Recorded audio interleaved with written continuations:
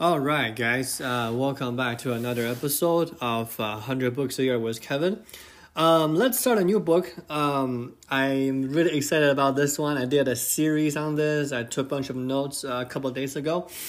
The book is called Education of a Value Investor.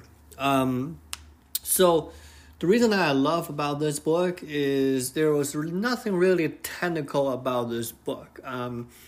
You are not going to learn how do I evaluate stocks on this, right? You're not going to learn, hey, how does Warren Buffett evaluate stocks, right? So it's really about through investing how the author Guy Spiers become a better version of themselves, right? So in terms of value investor, in the beginning, right, if you're on a shallower level, it's really about investing your money, your capital, right? Like find cheap companies, right? The cigar butts. But if you really dive into it, the education of a value investor, what you're really investing is goodwill. What you're really investing is how do you think and how do you invest your mental energy and to become a better person. So today we're going to spend a day just to do some introductions, and then we're going to probably spend the next week or so talking about this. So the author, Guy Spier, he is actually British. He's from the UK. He runs a hedge fund. In the beginning, it was just a family fund. It was $15 million, which is actually very, very small. And then he went through the entire Wall Street situation, right? So he graduated from Oxford. He went to Harvard Business School. And then he was on Wall Street, right? He wanted to become the best analyst that there is, the best trader. He was, I want to say, seduced by money, by power, by ego, right? By the title. He called New York as like a New York vortex, right? Like everybody on the Wall Street is like trying to be the best trader, be the best investor, right? Have the number attached to their name. And after he get in touch with value investing, he actually auctioned off a Warren Buffett lunch. I think back in 2008. He talked about that in the book as well. The lunch is still going on right now. I think it's about 3.2 million right now. Back in 2008, it was I think 800K, 600 and something K for dinner, and then the money will be going to a charity called Glide. We're going to touch on that a bit later.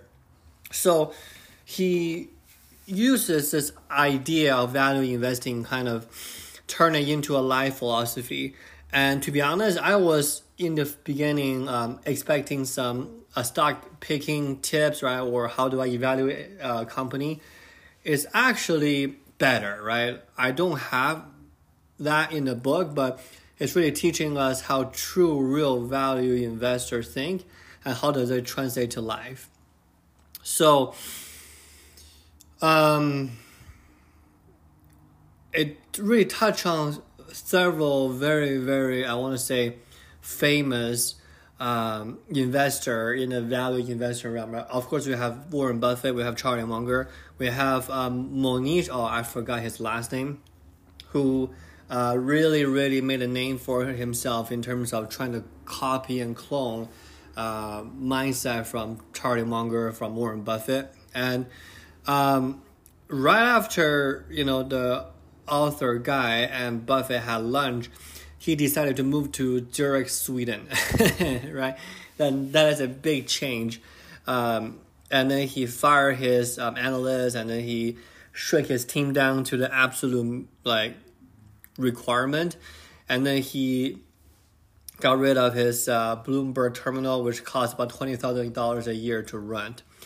So he is no longer trying to, I guess, right after he met Buffett until now, he's no longer trying to copy Buffett or copy Mohnish, right? His real vision is is trying to live a more authentic version of himself, and he was no longer trying to be the best Warren Buffett at value investing, and he is actually enjoying work when he goes to work, right? Like it's not trying to impress your coworkers or the industry, trying to dazzle someone with their intelligence, but it's not really ego driven. Let's put it that way, right? So Guy defines success as to live out the true version of himself, and then really, really soak in the concept of value investing, of Charlie Munger's mental models, which we're going to cover towards the end of this book. We're probably going to start tomorrow of his best practices. So I put this in the notes. I think it's worth mentioning. Warren Buffett is like 95 now. Is in the 90s, right? Why does he live so long, right? You might wonder, Warren Buffett doesn't exercise. I don't think so. Like he doesn't exercise at least rigorously or on a consistent a schedule, or else we will know about it, right? He eats junk food, right? He loves Coca-Cola and then like McDonald's. We all know that. But why he can live so long? And I think part of it, or I think most of the most likely the reason for that is he just have no stress, right? He doesn't have to report to anybody. He might have an annual meeting to do every year, and he just do what he loves every day, right? Like Warren Buffett always say, hey, I just want to dance on my way to work, right? He get excited when he's diving into numbers and looking at the 10Ks and the 10Qs, the financial reports. So for the next few days, right, I just want to tee up the author today. For the next few days, we're gonna cover a few of his practices, and we're gonna cover a little bit of Buffett's thinking and Charlie Munger's thinking. I think if you really approach this book as an investment guide, then it is not a book for you. If you are trying to incorporate life license from, let's say, the best value investor, or I want to say the most rational thinker, this is a book for you. So we're going to probably spend the next week or so, hopefully we can chat about it every single day, but to kind of cover what does Guy think his approach should be, the rational, the ideal, the value investor's approach in investing, that's one thing, and in life. And we're going to cover that within the next few days. All right, guys, thank you so much for listening.